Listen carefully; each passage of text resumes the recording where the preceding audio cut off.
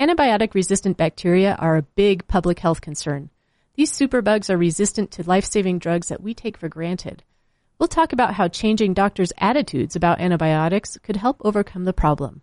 Up next on The Scope. Examining the latest research and telling you about the latest breakthroughs. The Science and Research Show is on The Scope. I'm talking with Dr. Barbara Jones with University of Utah Health and the VA Ideas Center for Innovation. First of all, what is a superbug and why are they such a threat? Well, superbugs are bacteria that are resistant to standard antibiotic therapies. Bacteria can mutate with every generation, and some of these mutations can give bacteria resistance.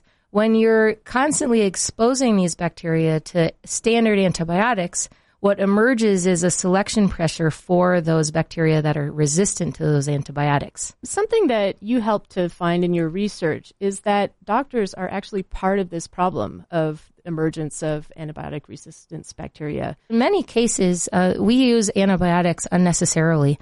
And one of the biggest diseases that we do this in is in acute respiratory infections or kind of the common cold. Most of those diseases are caused by viral infections that really don't respond to antibiotics at all. What we found across the VA system was that doctors just tend to get into habits. So some doctors prescribe antibiotics for colds almost every time that they have a patient with one. And other doctors, though, have figured out ways to prescribe a lot more judiciously. And is it something that you experience? I mean, do you sometimes feel pressured to prescribe antibiotics when it might not be the best thing to do? Well, one of the things that I think is also a misperception for a lot of providers is we tend to assume that patients have an expectation that they'll receive antibiotics. And when there's that assumption, when you only have 15 minutes to see a patient, you don't necessarily have the time that is taken to really get to know what your patient's expectations are.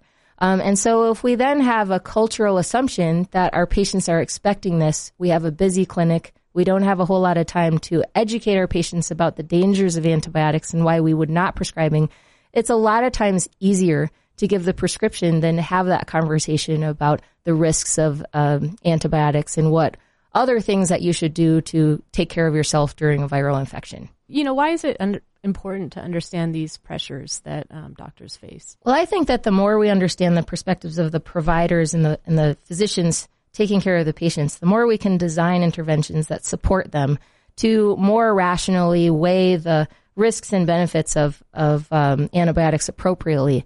And that will help replace some of the bad habits with better ones. It sounds like what that means is changing behaviors, attitudes, habits, and that is not easy.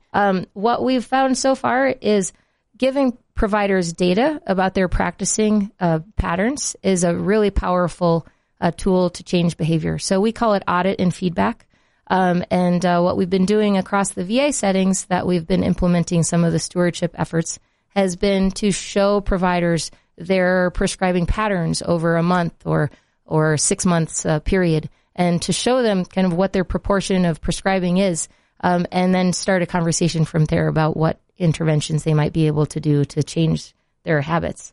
A couple other things have been clinical decision support systems, so that are often tied to an electronic health record.